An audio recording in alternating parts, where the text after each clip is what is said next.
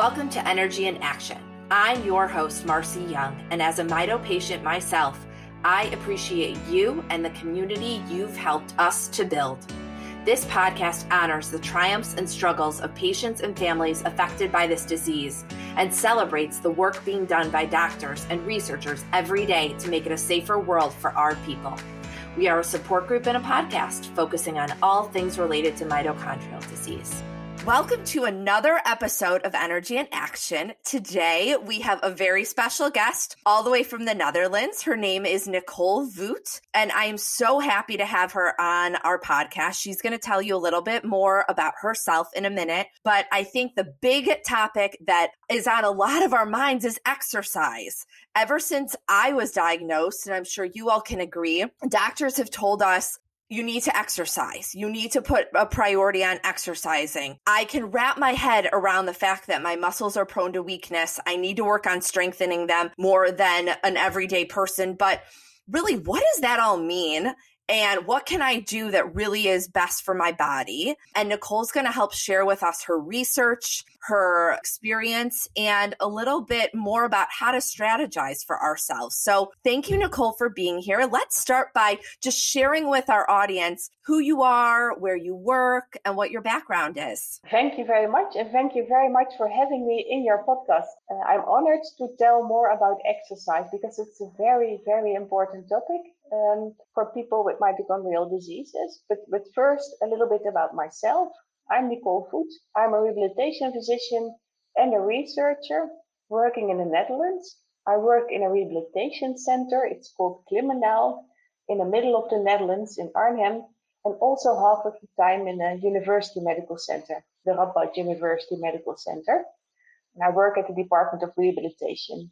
And the Radboud University Medical Center is an expertise center for mitochondrial diseases. So we see a lot of patients with mitochondrial diseases. I myself live in Wageningen, which is more or less in between Arnhem and Nijmegen. I live together with my boyfriend and with 19 bikes. So biking, exercising is also, I like it very much. So it's also good to tell more for my patients about the positive effect of exercise. And Wageningen is a university city in the Netherlands, and I have to cycle 33 kilometers to get into Nijmegen. But it's good to know that in the Netherlands you have bicycle highways, so there are very well cycling paths to take when you go to work, with not a lot of traffic lights, for example. And I go to Arnhem, to the rehabilitation center, with a kick bike or a scooter, and I like it being outside.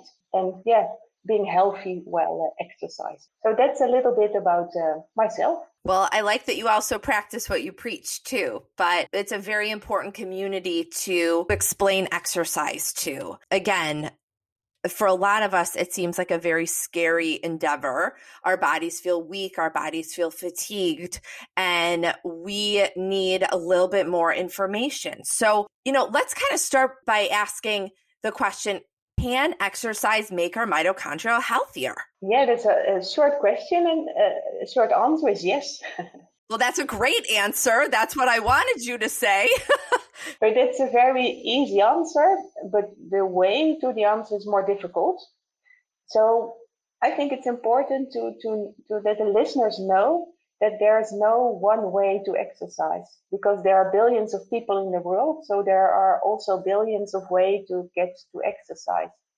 And I think it's important as a physician and researcher to take a look, who is in front of me? Who is in the consulting room? Do you like exercise or not? What's your history in exercise? Some people hate exercise, and it's very important to know as a physician when I prescribe exercise. And that's one thing. The other thing is how severely affected you are by the disease. Do you have a family life? Do you have a job? Do you have hobbies? That's one thing. Is there comorbidity? So how are your heart? How are your lungs? All these different aspects are important when prescribing exercise. Also, when prescribing exercise, we know from research, there has been a lot of research on exercise in the last 10, 15 years. But before that, not even so long ago, patients with neuromuscular diseases, with mitochondrial diseases, were told that they are not allowed to exercise because patients, professionals, researchers all were afraid that exercise could damage the muscles. But all this evidence was only from research on mice. And that research, it was about mice who were running in a treadmill for hours, sometimes even days. So that's not a real good presentation of daily life for patients. And there has never been any effect of damage caused by exercise in research. But of course, there are some things you have to take into account, but I will come to that later on. So don't be afraid that exercise is harmful, but you have to do it in the right way. I like your slogan that you taught me about start low and go slow. Did I get that correct? You get that correct, yeah. Okay, so tell us a little bit about the meaning behind that and really what that means to someone with mitochondrial disease. When you start exercising, especially when you are more severely affected by the disease, it's better to start low and go slow. In the Radboud University Medical Center, we performed research on muscle fatigue, also in patients with mitochondrial disease. Because muscle fatigue is one of the most disabling symptoms of mitochondrial disease, because your muscles are fatigued early in time, it's very difficult to exercise. And mitochondria are, they are delivering energy. And because they are not performing very well, there is, when you start exercising, lactate increases very early in time, and that gives muscle pain and muscle fatigue.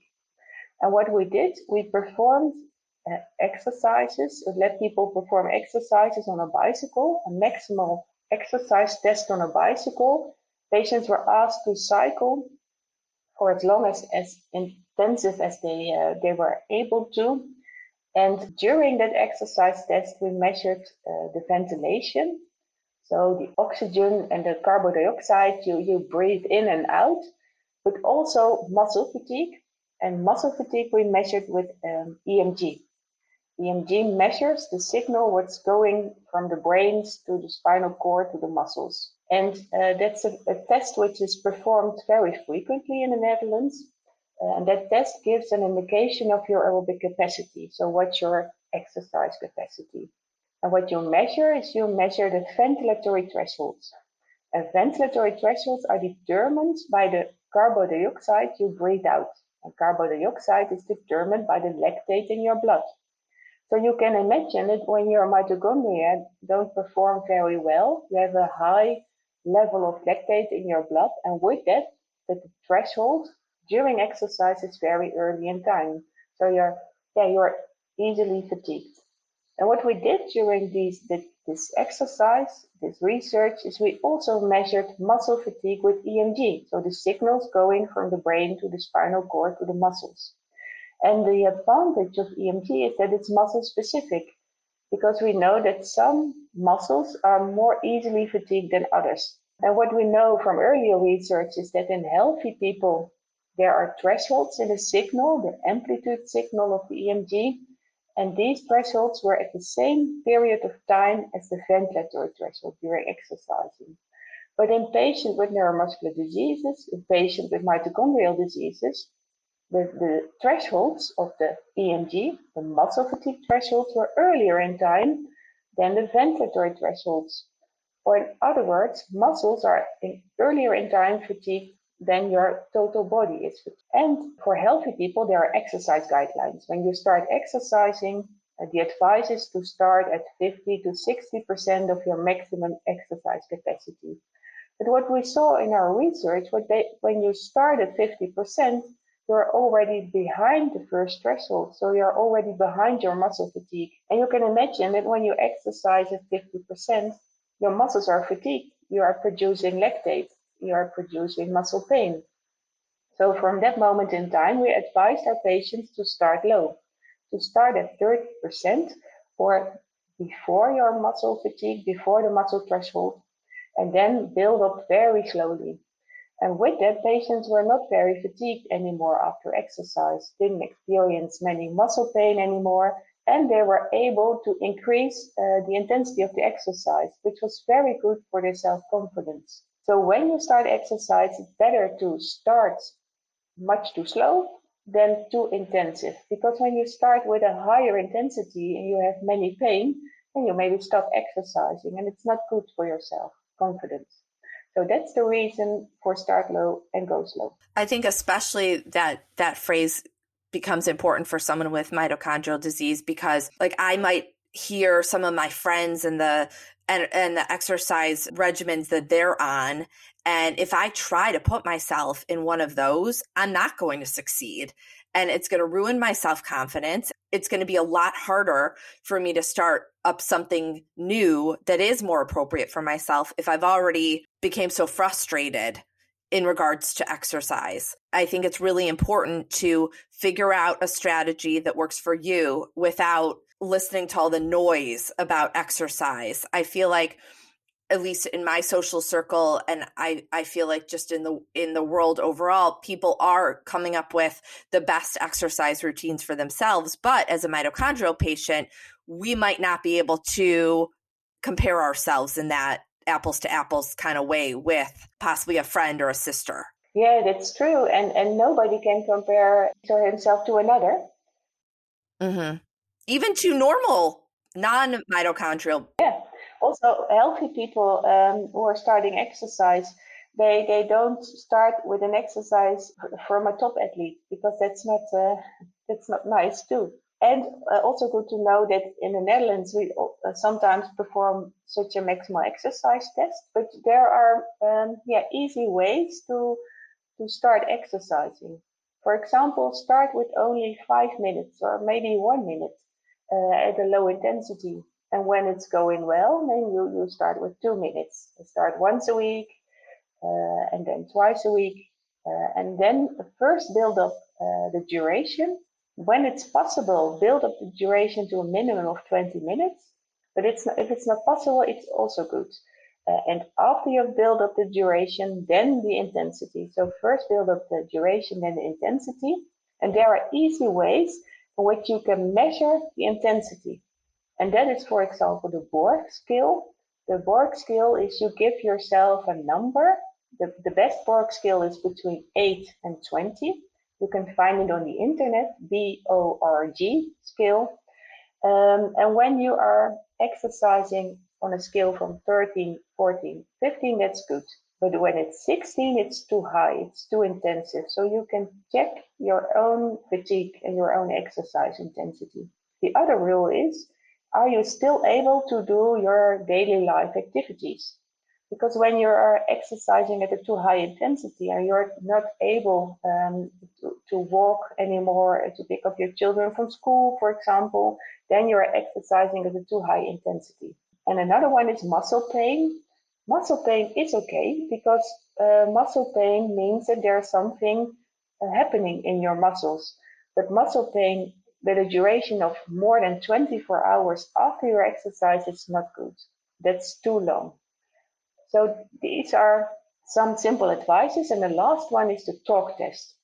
When you're still able to talk, when you're exercising, the exercise is not too intensive. So you can check, am I able to speak some sentences during my exercise? Then the intensity is not too high. This is such good advice, Nicole. Thank you so much. Because sometimes it is tough. You know, I really try to integrate exercise into my life, but I think to myself, should I be working harder? Should I be lifting more weight? Or should I be going longer on my cycling bike, or, you know, whatever the case is? And it's really hard to know what makes the most sense for my body. But hearing that the duration makes more of an impact health wise for myself and to rehabilitate my mitochondria than intensity. Yeah, some people exercise every day. For example, every day 10 minutes. These patients, I tell, it's better to exercise 3 times a week, 20 minutes, than once a day, 10 minutes, because from 20 minutes, your metabolism is doing things. So then your exercise is helpful. Up to 20 minutes, the effect is less. So it's better to exercise 3 times a week for 20 minutes than every day 10 minutes. And the other thing is that there is a difference between exercise and daily activities. What's the difference? During both activities, exercise and daily activity, your heart rate increases. You can check it, for example, with a smartwatch, with a heart rate watch. The difference between exercise and daily life activities is that in exercise, your breathing, your rate of breathing increases. So you notice that your breathing frequency is higher. That's the main difference between those two. And the guidelines for healthy people, but also people with mitochondrial disease, they say it's good to be active every day, but exercise 2 or 3 times every week. So that's the difference. And of course, it's not possible for everyone, for example, when you're in a wheelchair, to exercise or to be active. So these guidelines also say every minute you can be active is one. So everything you can do is important, but not do too much, because overuse is also very important to prevent. And overuse means that you notice that you cannot do your daily life activities anymore, or that your intensity of your exercises decreases, or that you have an increasing level of muscle pain and muscle fatigue. So it's a difficult balance between how many things do you have to do and what is your upper threshold. So when you are in overuse, and it can be very difficult and sometimes a bit of a trial and error. But please remember, start low and go slow, because then you build up very slow and there's less risk of overuse. You're really just creating a habit out of exercise. Yeah.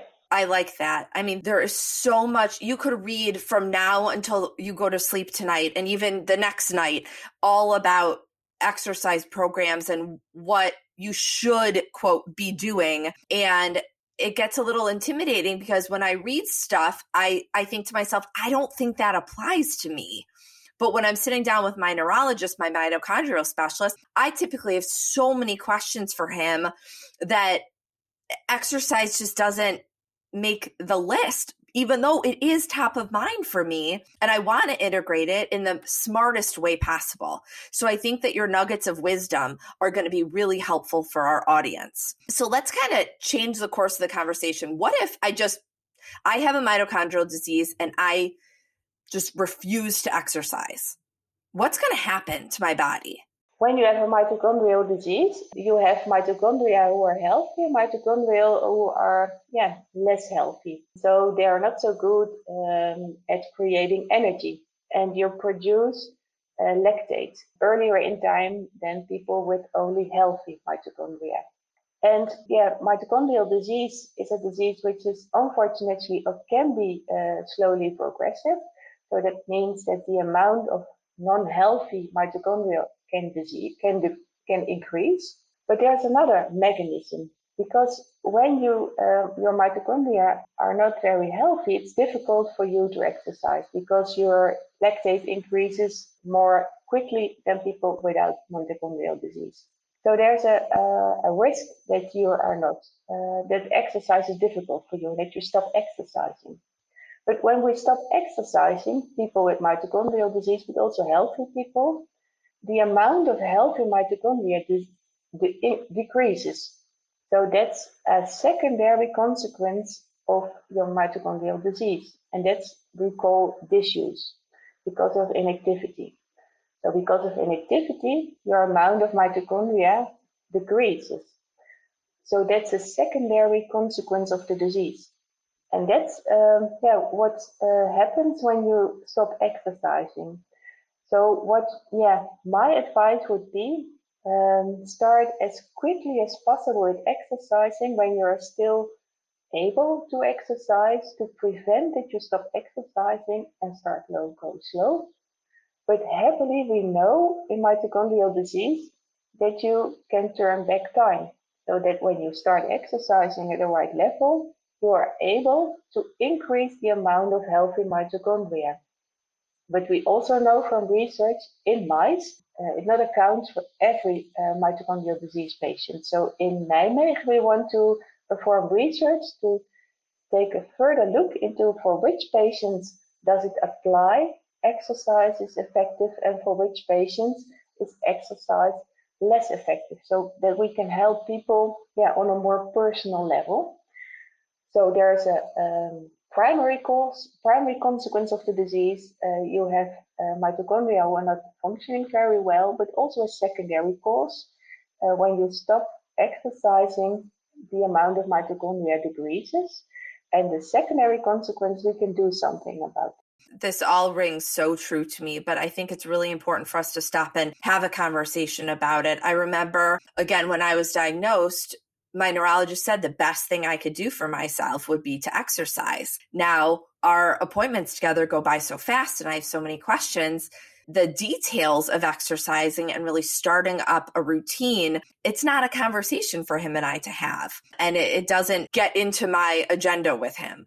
But it is so important. And it's always, like him sitting on my shoulder telling me to exercise, and it's the best thing I can do for myself. And I want to live a healthy life. And so exercise is a key to doing that, to slowing that progression down of my disease. So I hope that we can all in our community kind of take a step back and think to ourselves, how can we integrate this more into our lives and listen to the advice that Nicole said? I know when we were preparing for today, you were teaching me about how it can take 6 months to fully incorporate exercise into our lives. So, let's say I get started in a routine and in a few weeks, it still feels like a huge chore. So tell me what happens in the body, and when that 6 months kicks in, what's kind of the difference you start feeling? Yeah, exercising is changing behavior. When you start exercising, you start changing your behavior. And changing behavior is very, very difficult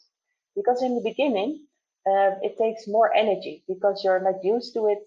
You have to think about exercising, think about starting exercising. It's difficult. You are maybe a bit.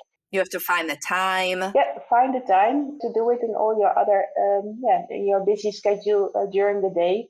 You may be afraid that exercise damage your muscles, etc., and you're searching for the right intensity.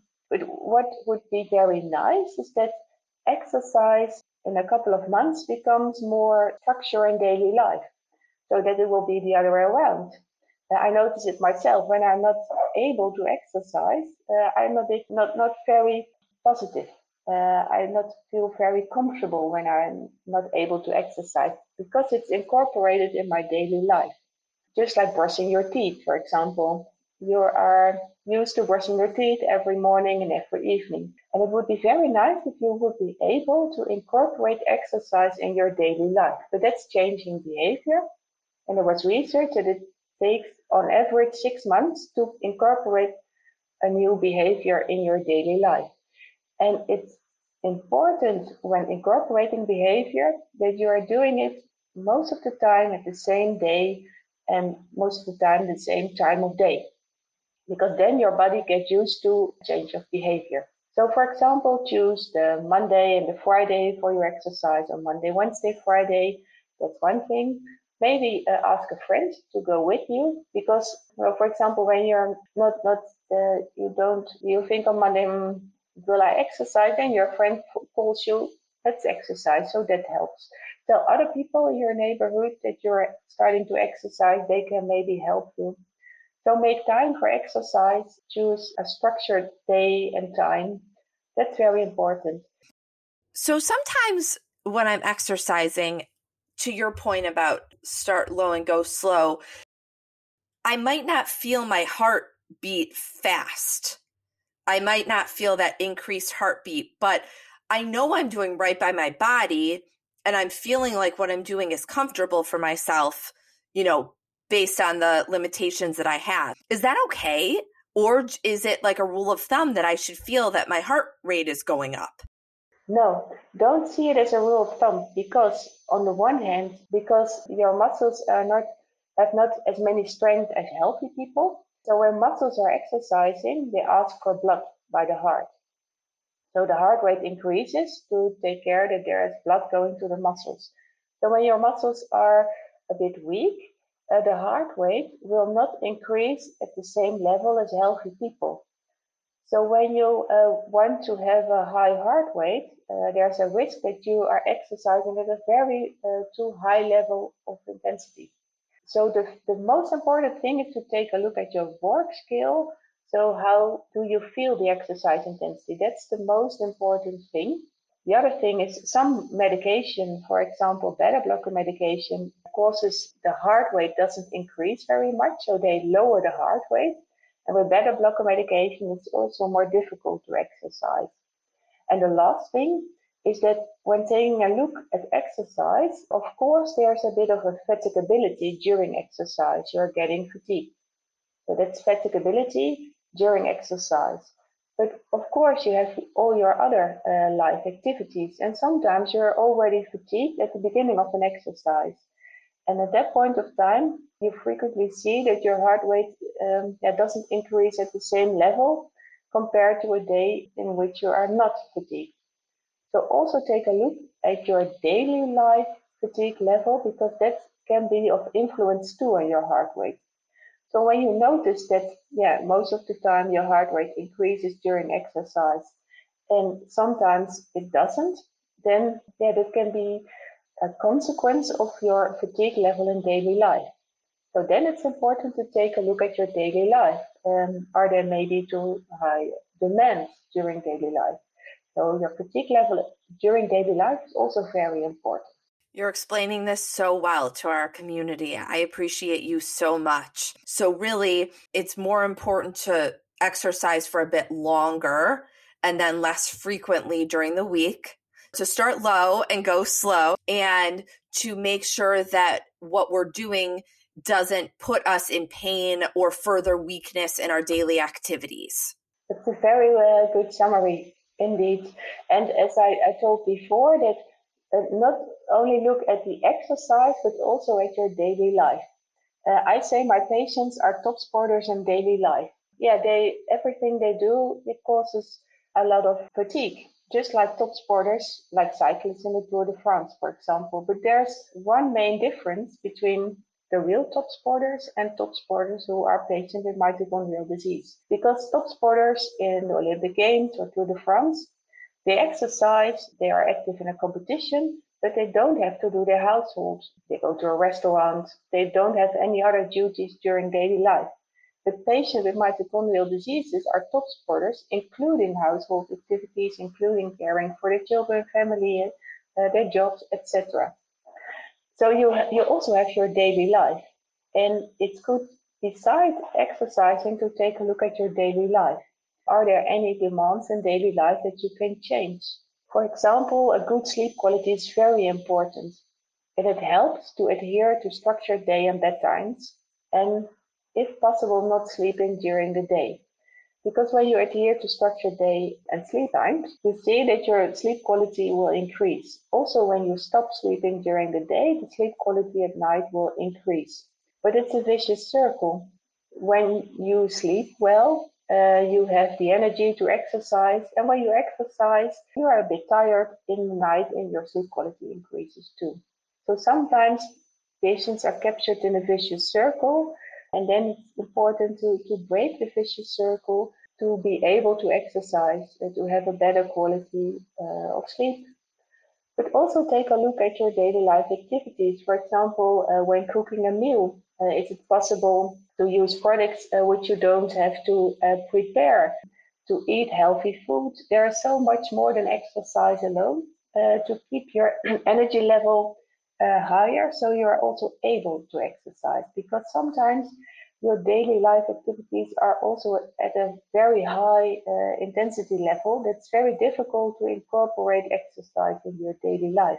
And then it's better to first take a look at your daily life activities, for example, with your rehabilitation physician, with your occupational therapist, and after that, start exercising. This is such good information. I hope that we're all our wheels are turning, thinking about how can we do more to be more active and to incorporate exercise. So, some days I think to myself, a walk would be good for me, or maybe I should work on, toning my muscles. I have a few light weights. Can you compare the two in terms of the importance of one versus the other, or both? Yeah, exercise, you can divide exercise on the one hand aerobic exercise, and on the other hand strengthening exercises. And then the third one is the functional exercises. And the first, strengthening exercises, there has been a lot of research on strengthening exercises, which show that it's not damage your muscles, but it's not so effective as aerobic exercise. So strengthening exercises, for example, are exercises with weights in which you move your legs and your arms. And I think it can be effective, but it's even more necessary to personalize that treatment than aerobic exercise. When you want to perform strengthening exercises, there's a rule of thumb that you have to be able to move your arms and your legs against the gravity. That is only then you can perform strengthening exercises. Because when you, for example, cannot move your arm against the gravity, then you will see that you will make compensatory movements. For example, bend your body, use other muscles to make the movement, and there's a very high risk of pain. So check if you are able to move your arms and legs against the gravity, because that's necessary to perform strengthening exercises. And when starting strengthening exercises, it's maybe not with weights, only with your body weight, because your arm is also a couple of kilograms. And then there is a lower risk of overuse of pain complaints when you don't use weights. And when you perform strengthening exercises, a high number of repetitions and low weights. So it's better to use no weights at 30 repetitions than to use a kilo, a pound, and with 10 repetitions, because then the risk of overuse is higher. So that about strengthening exercises. And also the rule of muscle pain also applies to strengthening exercises. So muscle pain is allowed, but no more than 24 hours after the strengthening exercises. The other thing is aerobic exercise. Aerobic exercises, for example, cycling, walking, running, swimming, every exercise in which you use your heart and lungs. And that's good to build up aerobic capacity. And aerobic exercises have been shown to be very effective in neuromuscular diseases, also mitochondrial diseases. So when you have less time and you have to choose between aerobic exercise and strengthening exercises, please choose aerobic exercise, because that's the most effective to build up aerobic capacity, to decrease fatigue complaints, and it's very effective to perform your daily life activities. The other thing is at least 20 minutes, and that's about aerobic exercise. And the last thing is more functional exercises. That's, for example, balance exercises, walking exercises. But there's one exception. Some people use walking as an exercise, but when walking is difficult for you and you use walk aids, I don't recommend walking exercises to build up your aerobic capacity, because walking already is difficult for you. You use walk aids, and there's a very high risk of muscle pain and overuse when you try to use walking exercises to build up your aerobic capacity. So then you can, for example, better choose swimming or cycling exercises. Also, there's the risk of falling, of course, when walking is difficult for you and you use walking as an exercise. So that are the three groups of exercise, and the most effective one is aerobic exercise. Thank you so much. You've been so informative and so kind and gentle, because exercise is a tough conversation with someone with mitochondrial disease. It's something that is difficult for us and sometimes hard to integrate into our lives, or just a lot stickier and harder to get through than for an everyday person. And I think that you've really broken it down to helping us figure out how to make this workable for, someone like me, someone like in the mitochondrial community. I really appreciate it. I want to ask before we go, what made you interested in studying this field? Yeah. It's so specific. Yeah, it's a good question. When I was studying medicine, I remember that I said to them when I received my bachelor's degree, I want to help people with a chronic disease with exercise, because I noticed myself that exercise is very helpful to me. I work maybe 50, 60 hours a week, so my colleagues are very surprised that I exercise so much, but for me, because I'm exercising, I'm able to work many hours a week. It helps me a lot for my physical and my mental well-being. And I want to help my patients with exercise. So I like practice what you preach, but maybe for me it's preach what I practice. I always wanted to be a sports physician, but I gave music lessons to children, and one of the fathers of these children, he was a rehabilitation physician, and he heard my dream, and he knew that I was fond of sports exercise, and he said, I think you'll be better a rehabilitation physician, especially when you also want to perform research. And I was taking a look at the rehabilitation center where he worked, and I thought I will be a rehabilitation physician. And that was a very good choice for me. And when I started my internship in rehabilitation medicine, I was asked to perform a PhD. And one of the topics was the effect of aerobic exercise and cognitive behavioral therapy in the neuromuscular disease FSHD, facioscapulohumeral muscular dystrophy. And that, of course, was of interest to me.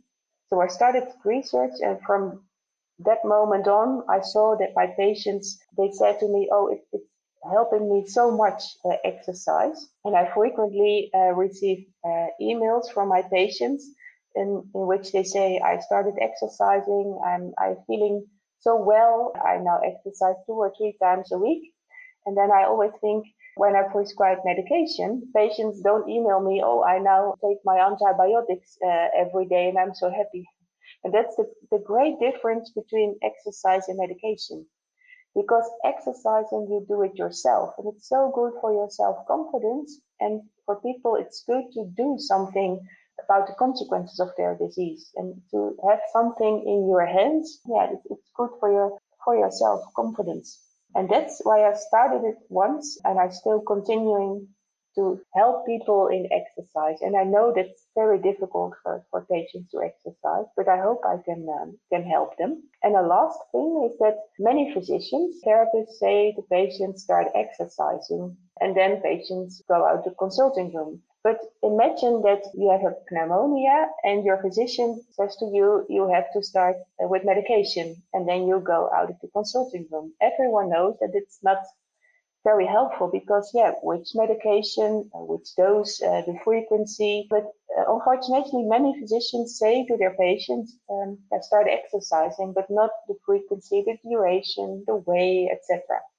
So I hope that more physicians, more therapists learn how to prescribe exercise and activities for patients, because it's more than only saying to start exercise. It's so essential for our lives, for everyone's lives, but especially those who have weaker mitochondria. Yeah, it is, because then it's even more difficult. Right. Do you want to touch for a minute on your future research? Because it does sound really interesting, and I think our community should know what's on the horizon for you. Yeah, I am now working on 3 main projects. The first one is to receive more attention for psychological interventions. So I told about my PhD project. It was about cognitive behavioral therapy. That's a form of a psychological intervention. But nowadays also acceptance and commitment therapy is a psychological intervention which is prescribed a lot for patients with neuromuscular diseases. But we have an international group who want to gain more attention for this important topic. So that's one thing. The other thing is, in the Netherlands, we are setting up a care network for neuromuscular diseases. When you have a neuromuscular disease, you have many healthcare professionals. So the coordination of care can be very difficult, sharing of knowledge. So we are taking a look at how to build up a care network for neuromuscular diseases in the Netherlands. And the last one is about measuring but also diminishing muscle fatigue and muscle pain in neuromuscular disease patients, also mitochondrial disease patients. So we want to measure muscle fatigue with EMG, with kinematics measurements during exercise and activity. We want to develop a reliable outcome measure, and we hope that in the future, for example, you can measure using your smartwatch the level of muscle fatigue and muscle pain in your life. So that it for patients will be more easy to cope with their level of muscle fatigue and muscle pain in daily life. And maybe it will also be a reliable outcome measure for medication trials in the future. And as I told before, we are also take a look in more detail in mitochondrial disease patients. How can exercise tests, cycling tests be helpful in, on the one hand, the diagnosis of a mitochondrial disease? Because the diagnosis of a mitochondrial disease can be very difficult.